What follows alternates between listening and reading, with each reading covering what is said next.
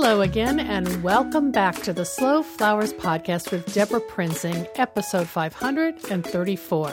This is the weekly podcast about slow flowers and the people who grow and design with them. It's all about making a conscious choice, and I invite you to join the conversation and the creative community as we discuss the vital topics of saving our domestic flower farms and supporting a floral industry that relies on a safe, seasonal, and local supply of flowers and foliage.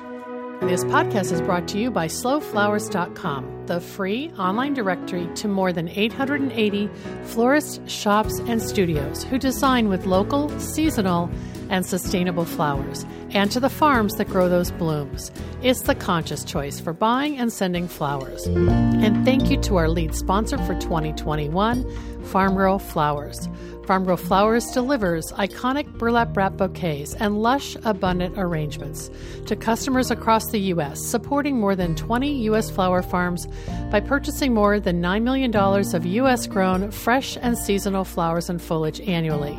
Discover more at farmgirlflowers.com. Our first sponsor thank you goes to Roadie, an on-demand delivery company offering affordable, same-day and scheduled delivery. With a network of friendly local drivers who handle each delivery with care and one-on-one support from a designated account manager, Roadie guarantees a smooth and reliable delivery experience from pickup to delivery. Sign up for your first delivery at roadie.com/slowflowers and use the promo code SLOWFLOWERS, that's one word, to get $5 off. Well, thanks so much for joining us today. I'm sharing the audio recording of a November 20th panel that I moderated for the annual Tilth Conference, produced by the Tilth Alliance, a Seattle-based organization that works in community with farmers, gardeners, and eaters in Washington state to build a sustainable, healthy, and equitable food future. The conference planners invited Slow Flowers to propose a presentation. And of course, we wanted to bring the conversation of flower farming to this mostly food-focused agricultural event.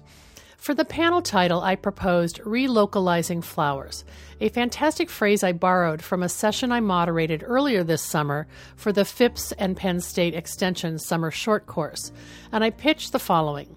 There is a heightened interest in local and seasonal flowers as an economic opportunity for farmers and florists alike, fueled by the Slow Flowers movement. Our panel of Pacific Northwest local flower experts will discuss how the audience can participate in relocalizing our flowers. Each panelist represents a role along the continuum, including those who grow, sell, and design with flowers. The panel discusses best practices for the current consumer climate and answers questions about the progressive momentum that's changing attitudes around local, seasonal, and sustainable flowers. Well, I got the yes, and I put out a call to Slow Flowers members in the Seattle area, and I'm so pleased that the people you'll hear today agreed to participate. I'm pleased with the panel's diversity of expertise and what they had to share. Let's jump right in, and you can meet them. Brad Seeby of the Seattle Wholesale Growers Market, Hannah Morgan of Fortunate Orchard, Sarah Wagstaff of Suat Farm and Flowers, and Tammy Myers of First and Bloom and Laura Bloom. You can find the full bios and social media links for each of these talented members in our show notes for episode 534. You can find that at deborahprinzing.com. There you can also watch video of our presentation and download a PDF of our PowerPoint slides. We shared 2 short videos from the Seattle Wholesale Growers Market Farm to Florist series in our presentation, which you'll also find in the show notes. Let's jump right in and get started.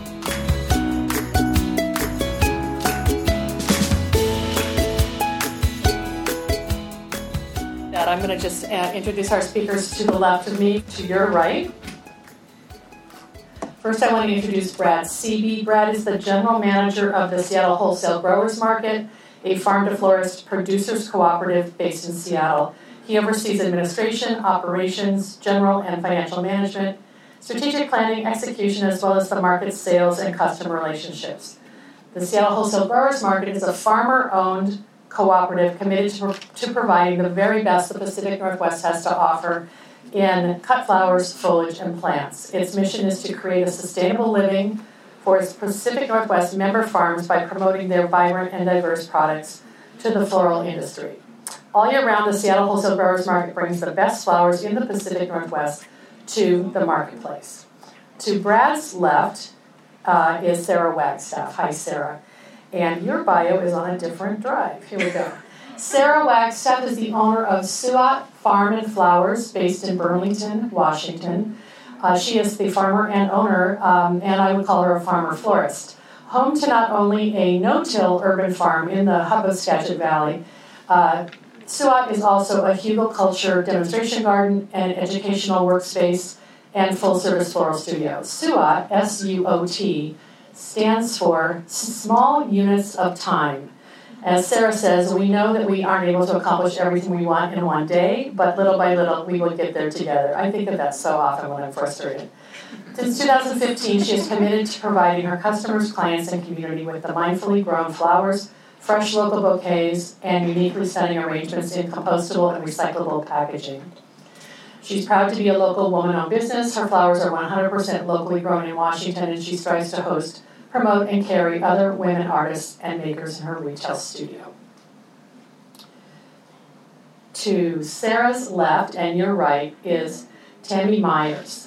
Tammy is a floral designer and owner of Laura Bloom, an online e-commerce and marketing platform that represents florists aligned with the values of supporting local flower farms and offering foam-free designs. The platform serves as a one-stop shop for customers to order local floral delivery, while participating florists commit to providing great customer service, high-quality, foam-free designs, and a minimum of 80% American-grown floral ingredients. And Tammy and our next presenter, Hannah Morgan, will be giving some floral demos, and they will describe what that term foam-free means, which may not mean anything yet to you, but you'll learn quickly. So our last person I want to present, to Tammy's left and your right, is Hannah Morgan. Hannah is owner and lead designer of Fortunate Orchard, a floral studio based in Seattle's Seward Park neighborhood. Hannah holds a BFA degree in one hand and a pair of printing shoes in the other. I love that. Her designs are deeply rooted in the seasons of the Pacific Northwest, and she sources primarily from the West Coast, often from the Fortunate Orchard garden, steps away from her work table. Thanks for putting up with me while I read those. I'm Deborah Prenzing. I'm an instigator, a collaborator, a journalist, and founder of Slow Flower Society, which is a national collective of people who care about sustainable flower farming and sustainable floristry. And our goal is to connect more consumers with the source of their flowers. So I'll just have a few slides at the beginning, and then we'll turn it over to our presenters. Slow Flowers, our goal is to inspire the floral industry and its consumers and professionals through outreach and education, highlighting benefits of local, seasonal, and domestic flowers. All of our presenters are local members of the Slow Flower Society. This is a really helpful snapshot, the state of local flowers, just to give you an idea of what we're working on. What's the landscape? 80% of cut flowers sold in the U.S. are imported, mostly from South America, from Ecuador and Colombia. Of course, they're coming from Europe, they're coming from Asia as well. But this is really the David and Goliath story of domestic flower farms. But the good news is that the number of domestic flower farms is increasing. And every 5 years, there's a USDA floriculture census, and from 2007 to 2012, and from 2012 to 2017, there was a 16% increase in the number of farms reporting that they're growing some or all of their acreage in flowers. And we have some new flower farmers here today, so that underscores that. And I'll show you a couple slides just to snapshot the USDA reports. And also we know that this is a self-reporting survey, so there's a lot of farms that don't even report. So I take encouragement to know that there are definitely more than 5,900 farms in the U.S. growing cut flowers. USDA also did a study on small-scale farms and value-added crops. And floriculture is the number one most profitable value-added crop on small-scale farms. And that is for farms producing under 100,000 in wholesale sales, so basically every farm. But floriculture even outpaced things like livestock. So we know that American consumers are asking about the origins of all products, including flowers. Here's just a snapshot of that census. The census was in 2017, the most recent. The report did not come out until 2019. but you can see that the growth was 16% in the last census, and then in the current census. Actually, it's 6,700 farms now that have reported cut flowers and cut floral greens. I was part of a floral industry survey with florists a couple years ago with Florist Review magazine, a reader survey, and this was a question that we asked, are your customers interested in locally grown and American grown flowers? And this was before the pandemic, 57% of florists reported that yes, there are more farmer florists in my market than ever. My customers are interested in locally grown flowers, and I'm changing the way I do business to put more emphasis on local flowers. And we'll hear about that today from our florists. Last year, Slow Flowers participated in the National Gardening Survey, which is an omnibus survey of over 2,500 households in the U.S., mainly asking about purchasing habits and practices in the home and garden space, but we added a few questions about cut flowers. The report was really encouraging to create a baseline so that we can now go back and ask this question every year. 58% of people said that buying local flowers is very or somewhat important to them. 57% said that buying American grown is somewhat or very important to them. And of course, in our own state, we had an initiative a few years ago promoting Washington flowers. And so you may see this logo. I think, Sarah, you still use this logo, don't you? Frequently. Great. Hashtag Washington flowers or Washington grown? Washington grown and local flowers make life better. Local flowers make life better. So there's a floral continuum that touches everyone from the grower to the designer to the consumer. And we really want to talk about that today. And so I've invited these amazing presenters to join with us. And I first want to turn the mic over to Brad Seavey. We were hoping to show some videos. We're going to have to bounce over to YouTube in order to do that. So thank you so much, Brad. Thank you, Deborah. Good morning, everyone. Thank you for joining us here today. As Deborah mentioned, I'm the general manager of Seattle Wholesale Growers Cooperative. We are all farmer-owned. We have 15-member farms that have the cooperative, and they range from farms up near Bellingham, clear down to Central Oregon, down the Eugene area. So we have quite a diverse range of growing conditions and microclimates available, which is really wonderful for all of our different grower farms. As Deborah mentioned, part of our mission as a cooperative is to make sure that our farms are sustainable, can make a sustainable living. And so the cooperative works with all the farms to help move and sell their products. And the cooperative was formed 10 years ago, and it was originally down in Georgetown off of Airport Way in an old brewery, and outgrew that location, and we're moved over to a larger warehouse in Georgetown right now where we're currently located. And we're actually sharing a space with another large wholesaler in the area. We kind of have a conjoined warehouse area. So it's very central to the flower market here for the florists in the Seattle area.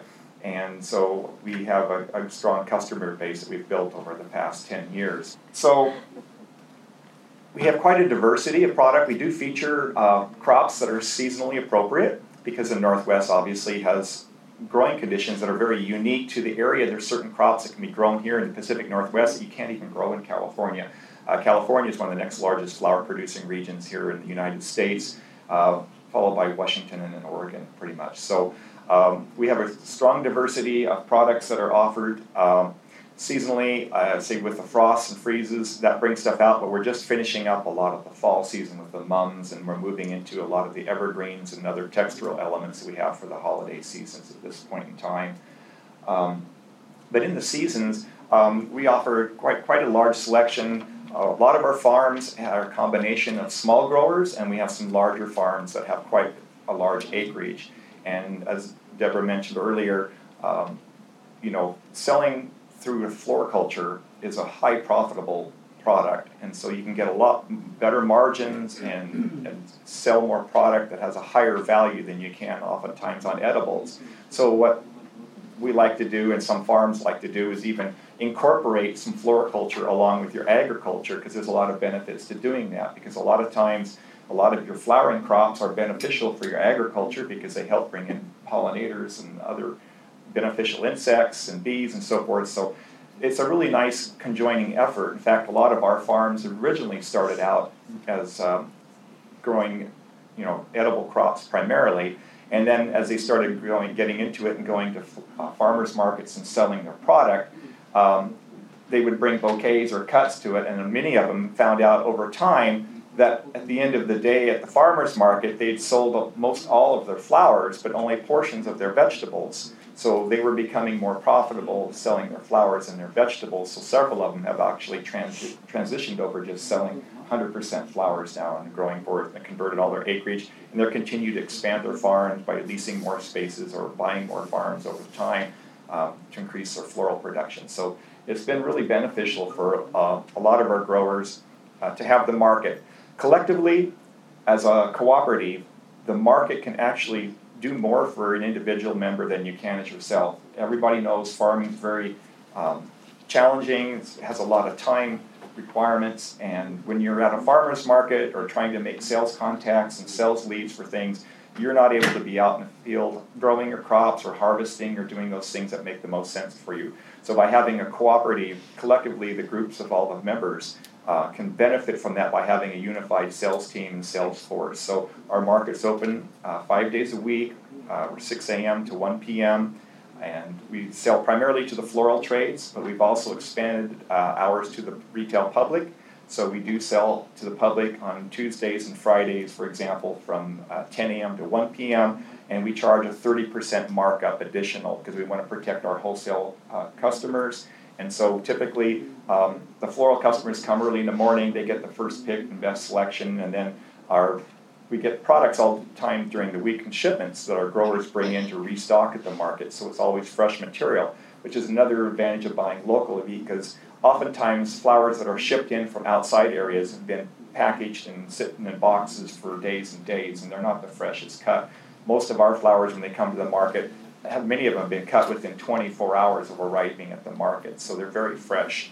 And of course, they're processed immediately, put out on the floor, and then we have coolers there where we store them. So it's a different way of presenting at the market. So it's a nice feel for customers to come in. It's a great experience where they can actually see and touch and smell the flowers. And the other benefit, a lot of local flowers, you have the ability to grow colorful product that doesn't ship very well. And those flowers actually have a lot of great benefit because a lot of those have greater fragrance. And so many of the roses and other flowers that are bred to be grown commercially in South America or Africa or other countries, they've been bred for durability and shipping. And a lot of those have lost their fragrance and their essence, basically. So having locally grown product that's unique, and again, there's a strong demand for the local market for a lot of items like that. So the market, as I mentioned, really has a strong following. It offers a variety of channels for selling. Again, we sell primarily to event florists, studio florists, and retail florists, for example. Then we also have other designers that do homes and settings. We have real estate people that purchase from us. We have restaurants. A lot of different service places will purchase flowers from us wholesale for their things. So there are a lot of different channels through there. We also have grocery channels, so we sell through mass merchants as well. And so there's different opportunities for growers to sell depending on volumes and different crops we're producing through these different sales channels, as well as the public operations too. So we just have a variety of sales channels that we can sell that same product through, that if you're as a single farmer trying to market your product, you're very limited in your outreach because you're out there having to make 17 or 20 different phone calls every week to try to move your product versus having one point of contact where everything's aggregated together at the market. Another good benefit of selling through a cooperative is that we really want to make sure that all of our members are successful, so we all work together as a team. There's a lot of collaboration and communication that goes on at the market because it shows a real common theme and thread, because all the farmers are highly supportive of the market and the collaboration that they have with the other farms.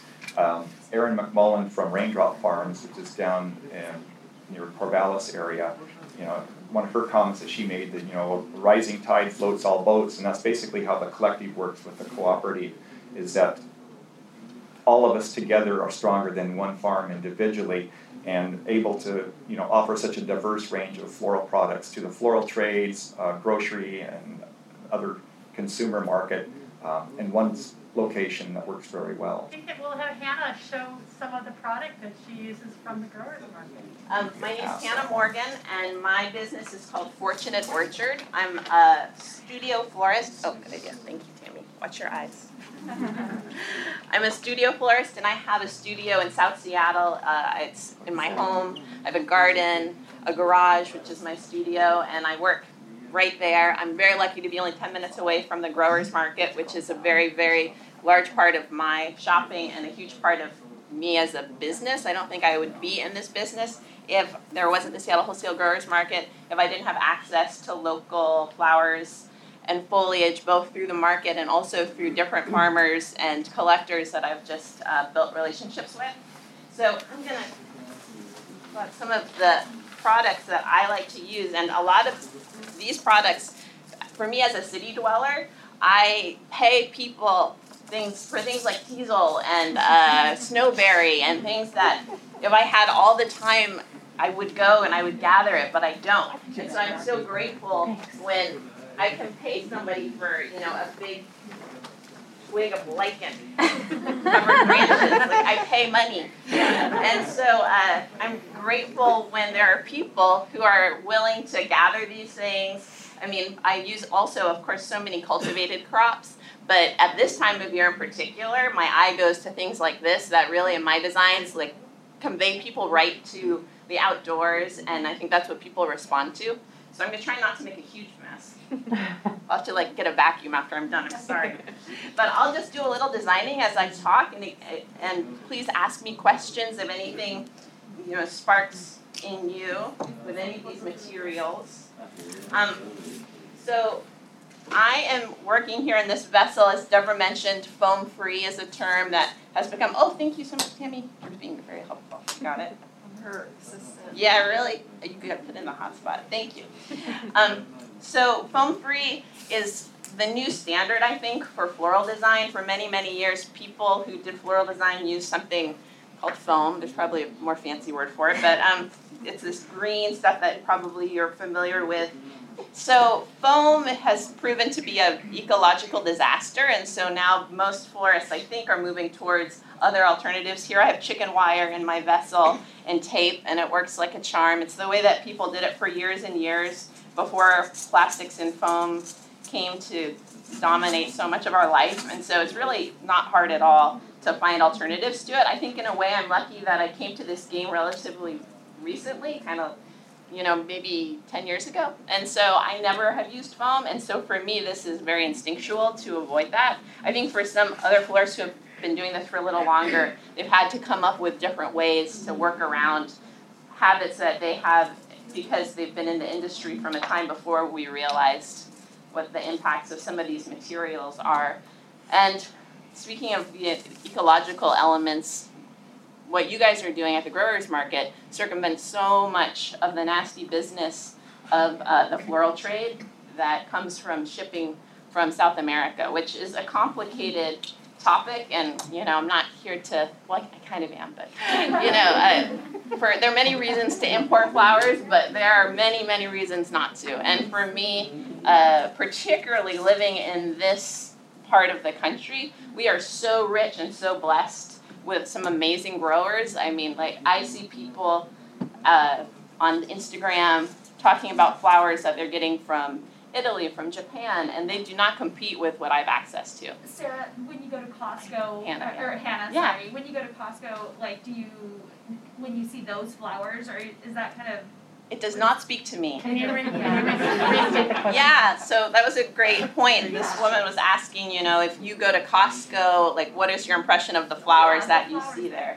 And for me, they do not speak to me. And I don't think I would be doing this if that was the palette that I had to choose from. Right. And I think that is a big part of why people respond when they get arrangements from from designers like us who are using local flowers, is that a lot of people haven't seen them yet or aren't aware of what is available to them. It's unique. Yeah, well, it is to a lot of people because they're more used to the FTD style flowers. Right. And then when you see the luminous blooms that are coming out of Gonzalo's farm or Everyday Flowers or any of the growers at the market that there are people all over this part of the country that are growing these blooms that when you see them, you can't turn back, you know? I mean, right now we're getting stuff from California, which I'm appreciative of, but we're all just like waiting until the hellebores come back. We're very lucky here that there is a very short season where there's no like flowers. And that's like from now, I would say, until February, when that first frost hits until February. But in the meantime, I use California flowers, and also I use things like this, you know, that can be a stand-in if I'm doing a restaurant account or something where it's a little less traditional and people aren't depending on a bloom to be there. I can use all sorts of different, visual elements to represent that mass and that, visual interest that you get from a flower. You have a question? Yeah. Shopping seasonally, do you find that you are more creative? Yes, absolutely. Thanks. That's a great point. She's asking, shopping seasonally, are you more creative? And for me, I absolutely respond creatively by those constraints that being seasonal brings upon me. And also I just get so excited, I'm excited when it's time for the lichen branches or when, the next thing happens. It's like every couple months, I walk onto the floor at the growers market, I'm like, oh, it's here, and it's funny because you'd think I would know it was coming, but every year I'm surprised, like, oh, I forgot about that. So it's exciting. What's the most unusual element you've used in a design? Gosh, the most unusual element I've used in a design. Actually, today there's a small wedding happening on Capitol Hill at a bike shop. And this was one of those very dreamy situations where the person who's getting married said, just whatever you want, just have fun. And they were really into the idea of being very seasonal and doing something that is really reflective of where we are now. So a big part of their arrangements today, I used reindeer moss. Is that what it is? The bright green moss you see on the east side of the mountains. So my husband fishes, and so when we go out there on public lands, I go responsibly blow, things are blown down. I get these little chunks of bright green moss that just stay perfect forever. And so I used a huge amount of this chartreuse moss in these arrangements. I'm going to post it later after they see it. So I thought that's pretty unusual. And I think even teasel is getting less unusual because you guys are stocking it. But for a long time, it's this is the stuff that drives you crazy when you're trying to hike near water or whatever. But I think it's a great element. Snowberries are also this time of year. These are cultivated by Jello Mold. Is that right? Yeah. And so they're in the Skagit Valley, and so this is this amazing bright pop that you can get at this time of year that is not a flower, but who needs flowers when you have this, right? I have a question about the market. Is there kind of a minimum quantity that the growers would have to provide in order to be a member? Or is it... Can you repeat the question? Yeah, the question was, is there a minimum amount a grower has to provide to become a member? No, there really isn't, but to be sustainable, you need to have enough product to make it worth your travel and time and fuel and gas. And if you live across the water, you've got to count your ferry costs and so forth like that. So having enough volume of product to bring to the market to be able to sell, you has to be a consideration. So the way the market's structured as a member, the commission rate is much less than it is if you're a consigner. So we do consigned growers who are not members, who have interest could become potential members. In fact, we call those provisional members. So if we have somebody that's interested in joining the market or cooperative, we typically require them to sell for at least one of the summer or spring growing seasons at the market to make sure there's a good fit, because we want to make sure it works for both sides, for both people. So those people sell as a consignment, which is at a higher rate of commission, and then if they decide that in that period is successful for both parts, because we want to make sure it's mutually beneficial, then they can, ask to become a member of the market, and then then they get voted in by the board, and then after that, then they pay a $2,000 membership fee, and then they're part of the market. That fee is refundable when you leave the market as well, so it's held in a trust fund account. Thank you. You bet. And I would say different wholesalers have different protocols. This Yep. is the Seattle Wholesale Growers Market. Yeah, there are other wholesalers that have different arrangements they do as well. Hannah, tell us what you just put into that awesome piece. This is a dried protea, so this is a California product, and I don't have a fresh one with me, but it's pink or white and big and beautiful orb, and now they've figured out that we also love them dry. So this is one of the dried products that they have at the growers market that this time of year, it's like a big hoarding time for me, where I get all the dried stuff that I can so that I have it to use through the lean months. How's it looking in the front? It's hard to tell. It's beautiful. Okay. Oh my gosh. It's hard designing backwards. Yeah.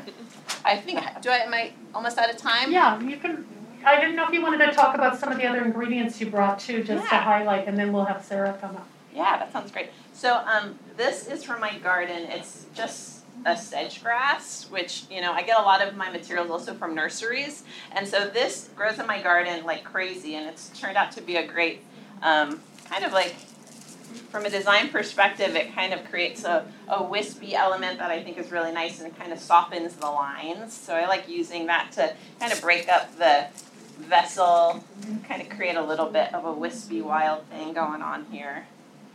I also just used this bright orange ilex berry. I don't know if this is from Oregon, but That's from up in Skagit as well. Oh, okay, That's great. from Choice Bulb Farm. Oh, this is choice. Yeah, so this is this amazing bright element at this time of year, and also lasts forever and ever. I have a question. When I use berries, often they fall off. Do you have like an optimal temperature you keep them at, or do you have a trick for that? I don't have a cooler, so I keep my things outside. Is that true for ilex berries? They fall off, or just it kind of also will depend on the variety that you're using of berry. Some things hold really well. Like ilex usually hangs on pretty well. And I think that when you're using different materials, especially if you're like foraging things, it's good to just experiment a little bit and like pick some and put it outside, keep it indoors, see how long it lasts, so that when you're using it in design, you don't end up getting surprised. And so these are just some seed pods that I got from my garden. It's like a sort of a sunflower little thing that grows there, but I actually like it way better dead. So I always save it. The birds get some of it and I get some of it. Yeah. I was wondering, I don't know if I'm like jumping the gun. I had a question for Sarah. Yeah, I think I'm She's about gotta to go wrap next, up. And, yeah. Okay. I'm sorry. Yeah, it's good to see you. Good to see you too. Yeah. Hannah, thank you so much, that's stunning. Yeah, And, absolutely. Thank you so much. If anyone has any questions after, or did you have a quick question? I do. Yeah. What would you sell this for? Oh my gosh. Well, Like to make a profit as Yeah. a business owner. yeah, well, so I've decided in my business, like my arrangements are kind of standard by size. I don't want to lose money, obviously, but I've learned not to be like, well, this costs $1 and da-da. Like I look at it more now, like it's kind of more elevated, right? Like as a piece, not just the parts. So something like this would probably be about $150.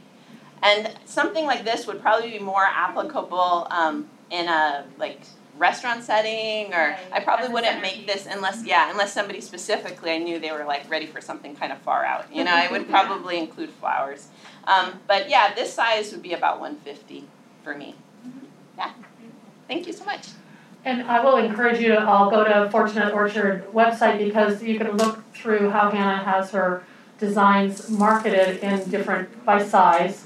And I think there's 3 main design Yeah. choice sizes that you use. Yep, 3 different sizes for vase arrangements. Oh, I made such a mess. Well, Sarah's gonna come up and talk a little bit, and then after Sarah, Tammy will do a little design. So we'll have another design spot, but I've got your slides up here for you. Thank you.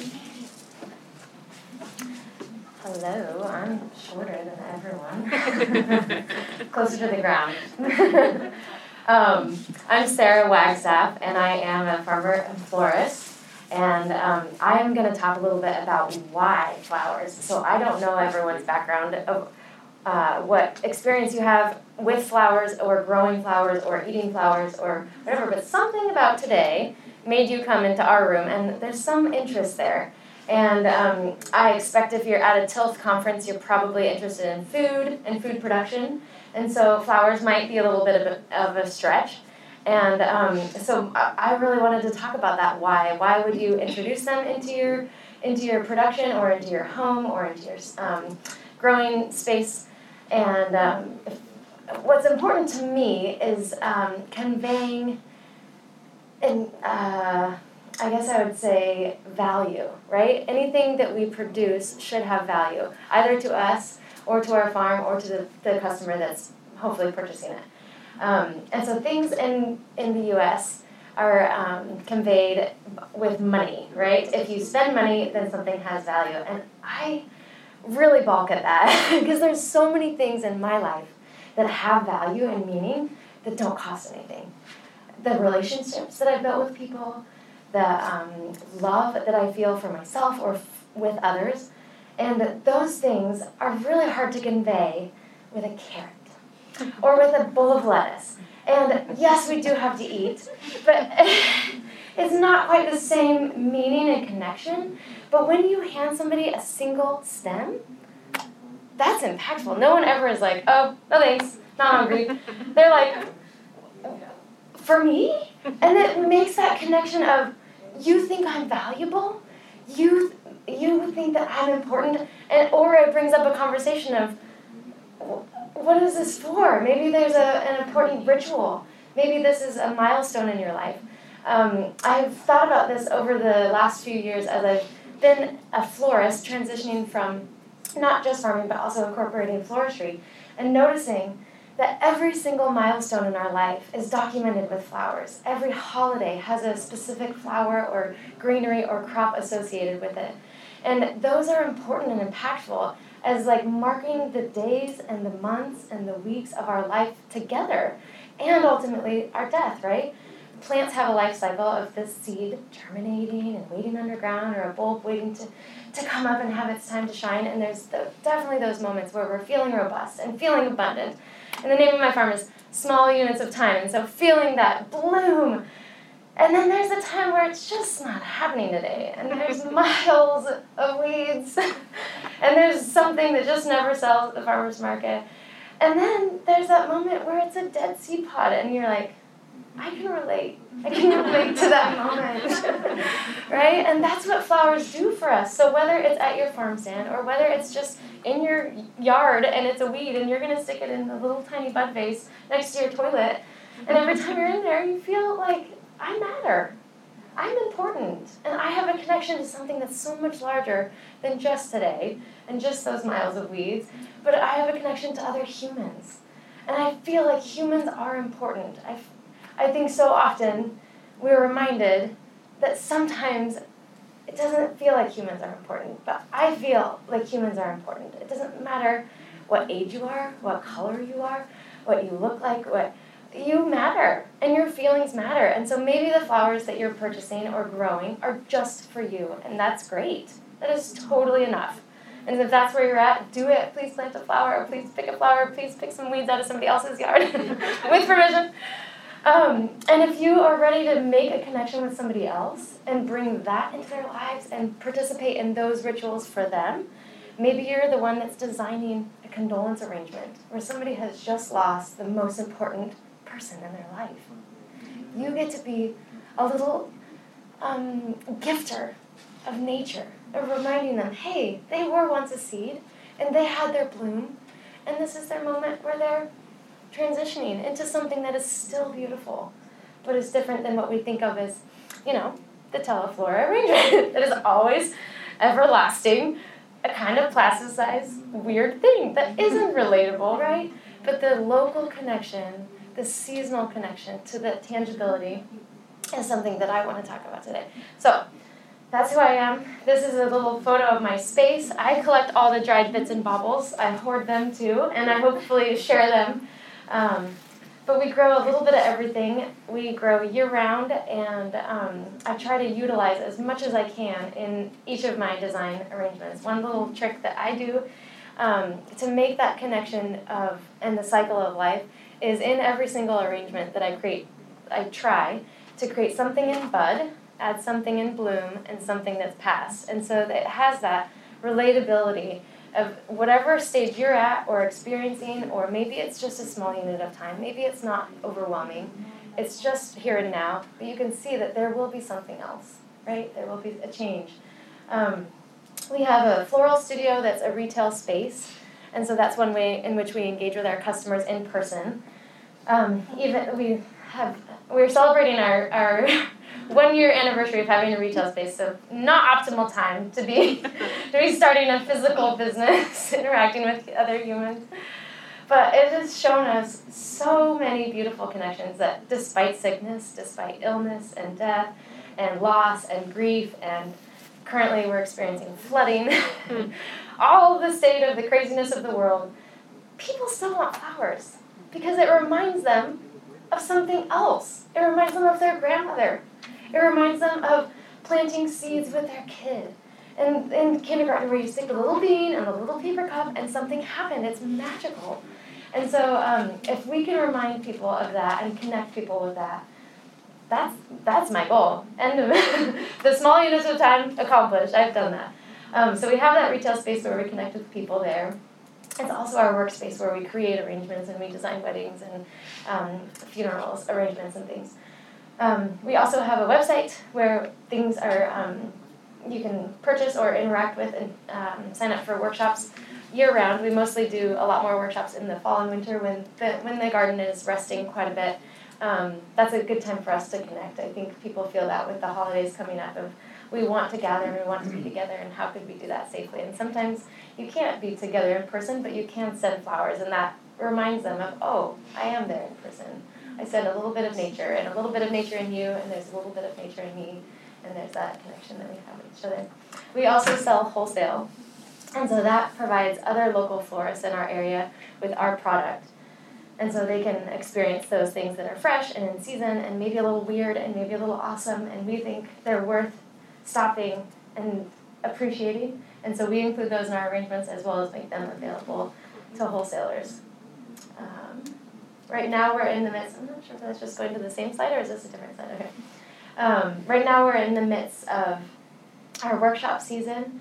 We've just begun hosting a few of those, and we'll continue to host. We do a flower arranging workshop because I think people kind of forget after you're 7 years old and you are making your little daisy chain and dandelion bracelets at the playground, you forget that as an adult that would be fun and cool to do now too. I think we just tell ourselves, oh, I'm not creative, or oh, I don't need that. But when you do it, you're reminded, I do need that. I do appreciate just stopping and playing with flowers, and at the end of it, every single person in the class is just like, I can breathe, I feel good, I feel like I've just done something that's important. And what it was is just playing with flowers. So it reminds you of the importance of that, of mental health and social health and emotional health. And maybe it's just at home with your family or just with yourself, or maybe it's with your employees, but stopping and taking a moment and saying, hey, we're just going to put these in a paper cup. However you want to do it, let's practice it. And if that's a little ritual that you do every day, just with the weeds that you collected on the way to the barn or on the way to your back door or whatever, it means something. And maybe that's your little offering to yourself. Oh, hey, I stopped and I understood what was happening in the world today. Or maybe I didn't understand it, and yet I persevered. I connected, I tried, I appreciated, and those are the things that I find bring value to my life. I want to see if there's any questions. I think sometimes what I talk about seems a little bit far out, or maybe a little frou-frou, and I'm okay with that. So if you have questions for me, or you want to ask more about what we do, or if I could expound on something, I know you had a question. We'll start over there. Go ahead. Yeah. Could be whatever. I guess I had a question. I mentioned about your use of, I don't know if I'm pronouncing this correctly, cultures, and as well how with your studio you interact with the wholesale outlets you're selling through, as well as do you buy in product from other local farms to fulfill your needs for workshops, things like that? Great question. She had a couple there. First one was hugelkultur, which is a German word meaning mound or forest, forest mound or forest culture. So basically what we do is a no-till form of gardening, and so instead of using a tractor to flip the earth and they call it breaking ground, I really want to work with the earth, and so I want to add things and layer things and build soil and build relationship with the thing that makes everything grow. So we don't till, we just add layer upon layer, and then hugelkultur is a form where you add quite a bit of woody debris, and so we live near a hillside and in a forest. Washington, where we live, is basically a rainforest, and so we have a lot of windfall every fall and winter. We have a lot of debris, we have a lot of garden cleanup, and so we mound that with the biggest things on the bottom and layering smaller and smaller and smaller until finally on the top we can either top dress with compost, soil, dirt, wood chips, whatever you have available. We're a big proponent of use what you have, start where you are, do what you can. So no need to buy in product to cultivate this, but if it's a useful thing to break down woody debris that would otherwise be burned or you'd have to pay to dispose of, you can take that and decompose it. And so by layering the wood on the bottom, it provides a number of different benefits to plants. If you've heard the term waterlogged, you know that water absorbs water and is a pretty good filtration system. So it slows the release of water so the plants have that available for longer. It provides a microclimate because you have a larger surface area. So something on this side is a little bit different temperature than something on this side. Plus it's not a flat growing space, so you just maximize all of that growing space by amplifying it. And then you have that slow release of nutrients. As the wood is decomposing, it's providing nutrients long-term to the plants. It's not just a quick shot of nitrogen like Miracle-Gro or some other product that would be available for 3 weeks and then you test and it's basically gone. But if you have wood and a bunch of different layers of things, those will slowly decompose, providing nutrients for years to come instead of just a quick shot. So we use both of those, no-till and hugelkultur. Sometimes they can be synonymous, but not always. We use a couple different methods to do our row crops. We call it basically lasagna gardening, where you take cardboard and then grass clippings and then cardboard and then leaves and then cardboard and just layering up like that. It basically creates an apartment complex for all the decomposers. They're not going to sit in the muck and just stay there, and if it's already decomposed, they're going to move on. So we want to create habitat for all the decomposers so they can add tilth and fertility to our soil. The other question was, how do I interact with wholesalers and do I purchase in product to supplement? Is that right? So we sell wholesale. I don't typically buy wholesale. I try to provide and grow 100% of what we design with. On occasion, if I have an unusual request or they wanted a very specific color palette, then I source as locally as possible. So that's usually and preferably within Skagit where we live, because there's an amazing amount of local producers, specifically where I live. I feel really lucky. And then if I can't, then Seattle is as far out usually as I source. So 100% of what we do is within Washington. And then we do ship outside of Washington, anywhere in the U.S. And we grow a wide range of crops. I focus mostly on perennials and trees and shrubs and grasses and vines. We do a teensy bit of annuals, but I don't do a lot of seed starting yearly because we're not turning and burning our fields. They are in this permanent bed that is established and providing tilth for 5 years, and so I want the plants that I'm growing in there to have nutrients for that long. Great question. Anybody else? Yeah? And anyone probably could answer this and think to it. A little bit about, I'm just thinking, locally grown versus growing local or native, and, how much that you're using of native plants in your work. Yeah, great question. I grow and sell locally to my region, right? And then talking about native plants is a plant that lives naturally without having to be cultivated, or you are cultivating it intentionally. And we do both. We currently live on half of an acre, very, very urban space, and so our little hillside has a couple little native plants that are still there, but mostly has been developed. But recently we purchased a tract of land, 66 acres, and a third of which is in conservation easement, and so it's just wild lands that's protected forever. And the other part is still very natural and wild and hasn't been cultivated. And so we do harvest a number of those native plants like sword fern and salal kinnikinnick, and yeah, there's a bunch of different evergreens and all different things that are wonderful as cuts. To answer your question earlier, the stage of harvest with berry crops is probably the most important, followed by the cultivar. So some native plants are great for cutting and they have berries, but the stage in which you harvest is the most important, because as it senesces and as it changes its hormonal state, it will drop its leaves and also drop its berries. So if you catch it before that, it will drop the leaves without you having to harvest it, but before it's dropped the berry.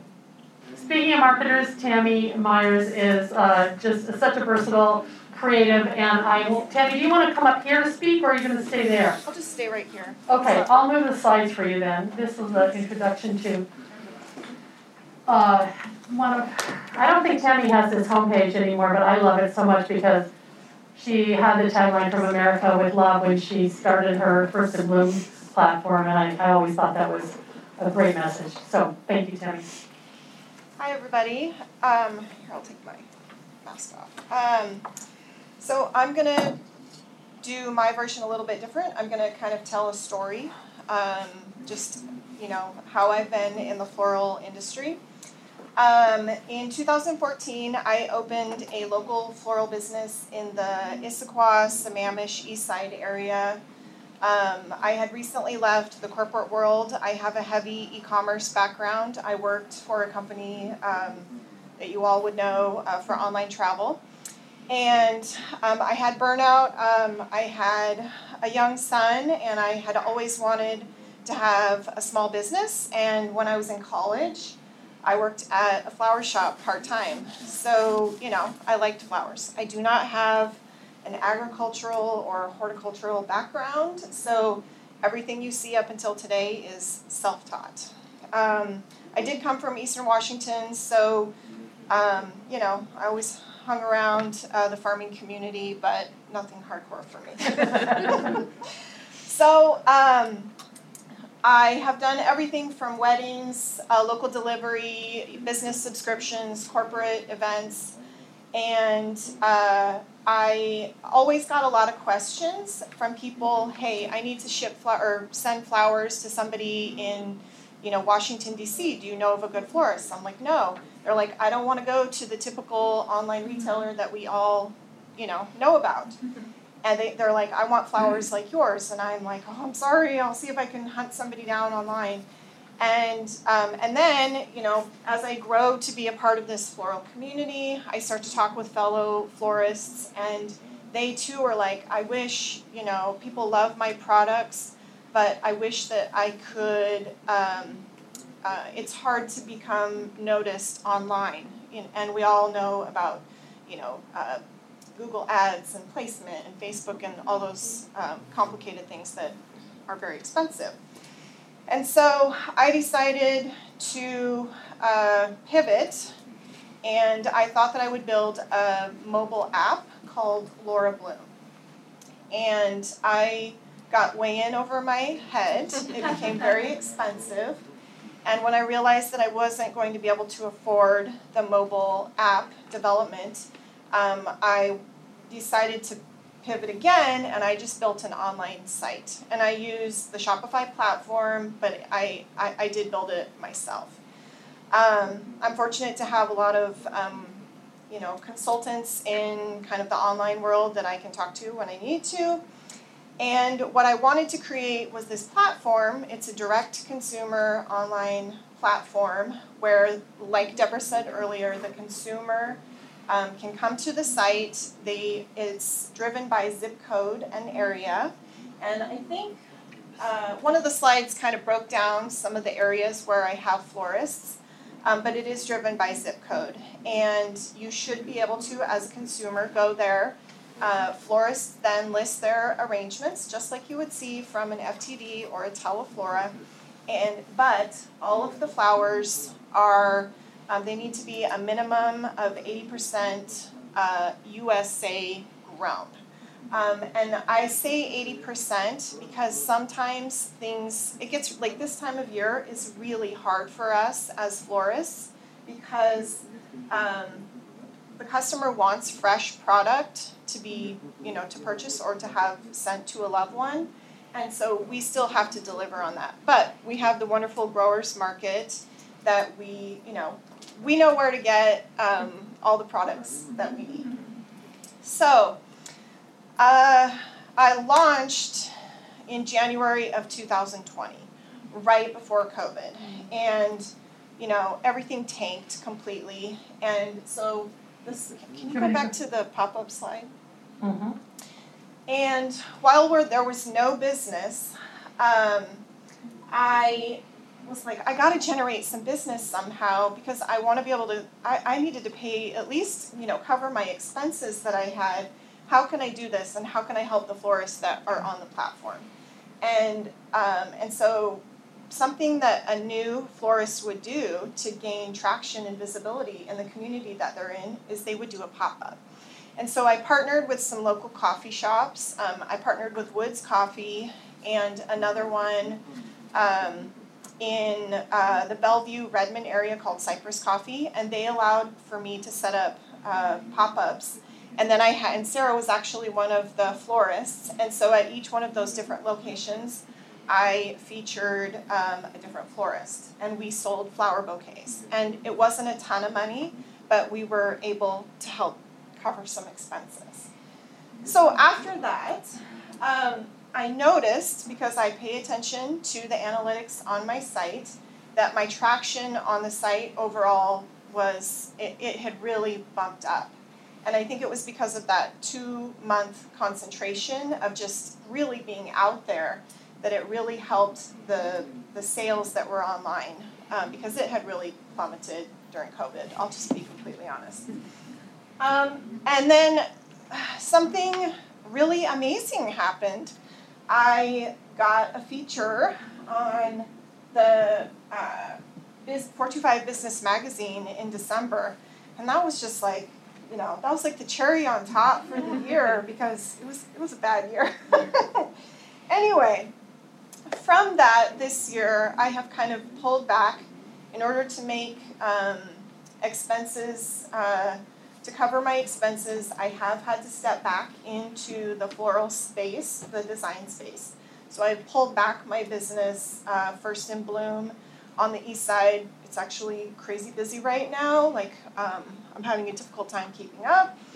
But I also cannot ignore that we do live in an online shipping world. And I really held off on a shippable product for a long time. And finally I'm like, I just can't ignore this anymore. I gotta figure out how to make this work. So I developed a bouquet that is very similar to the pop-up bouquets that I sold, or that we sold last year. And I wanted people who don't live in the area, who couldn't come to a pop-up, I wanted them to be able to experience what local and sustainable is in just a small form, a shippable form. So, this week I actually sent out, I partnered with this local nonprofit called Stella Stars, and they raise funds for a school in Kenya. And my bookkeeper happens to be the board member, and she asked me if I might like to help raise some funds for this school. And so I was like, yeah, cool, let's make it a shippable product. And so this is the actual Stella Stars bouquet that I sold. And so when you get it, it comes like this. And this is a work in progress. So this is not always perfect. And I did open it just to take a peek to see what it would look like. Because this is it has been in the box for 2 days. So I've tried to be very eco-friendly, just like Hannah. I don't use any floral foams at all. I haven't used floral foam for years and years. Hopefully this looks all right. So this is the bouquet. And when you get flowers shipped like this, they're going to look a little weak and limp. But as soon as you put them in, you recut them and you put them in water, and they will rehydrate and come right back. So let's pretend that there's water in this. This, again, is meant to be the postcard. It kind of gives some little basic instructions, because everyone should be able to do this. And then I always try and list where the product came from the farm. And this time it happens to be Ojeda Farms from the Chehalis Valley. And because we're in the winter, there is a lot that's coming from California. So anyway, everyone should be able to do this. They open it. It's eco-friendly for the most part. It comes in a little EcoFresh wrap.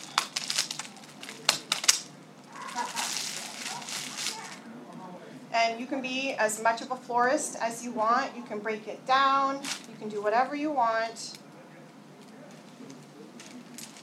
But the idea is that you get a little piece of local in your home, at your home, from far away. And my ultimate goal for this is to be able to sell this at a major online retailer, which we all know who that is.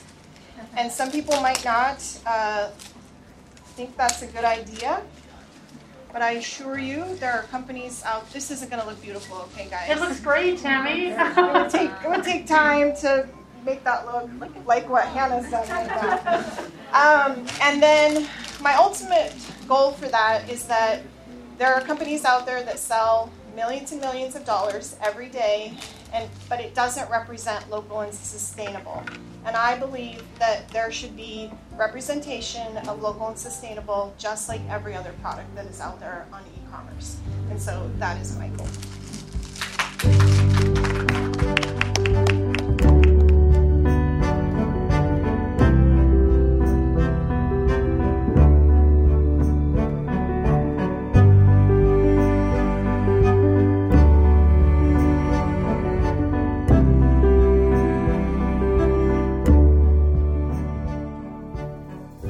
Thanks so much for joining us today. Today is December 1st, and you know what that means. It's the day we're opening up ticket sales to the 2022 Slow Flowers Summit, and I couldn't be more thrilled.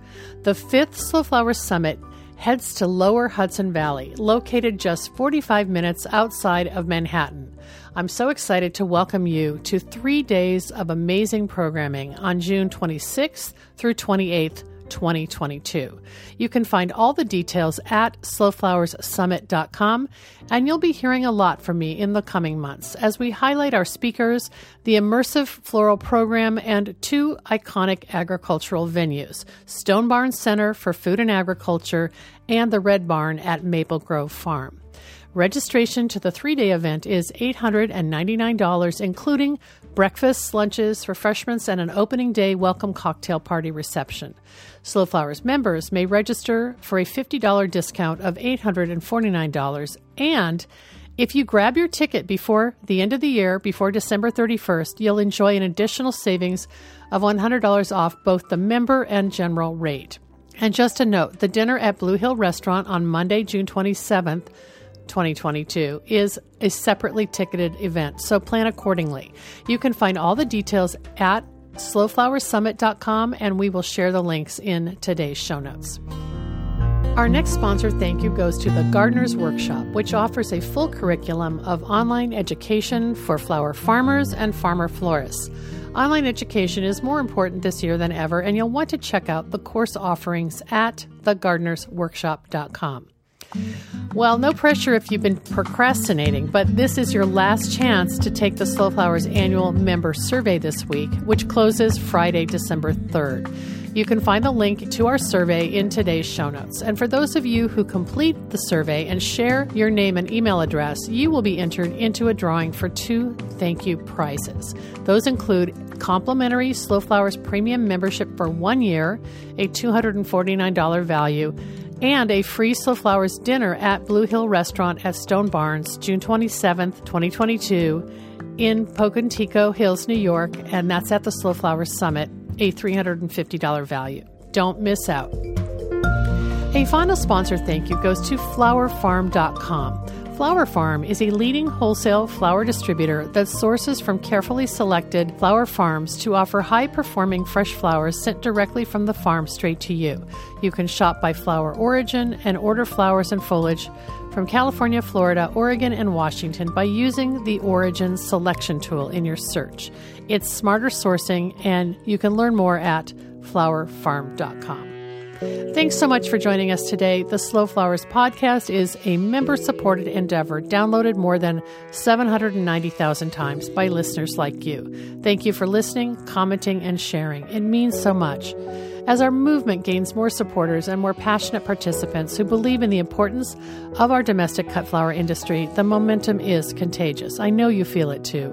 If you're new to our weekly show and our long-running podcast, check out all our resources at slowflowerssociety.com and consider making a donation to sustain the Slow Flowers' ongoing advocacy, education, and outreach activities.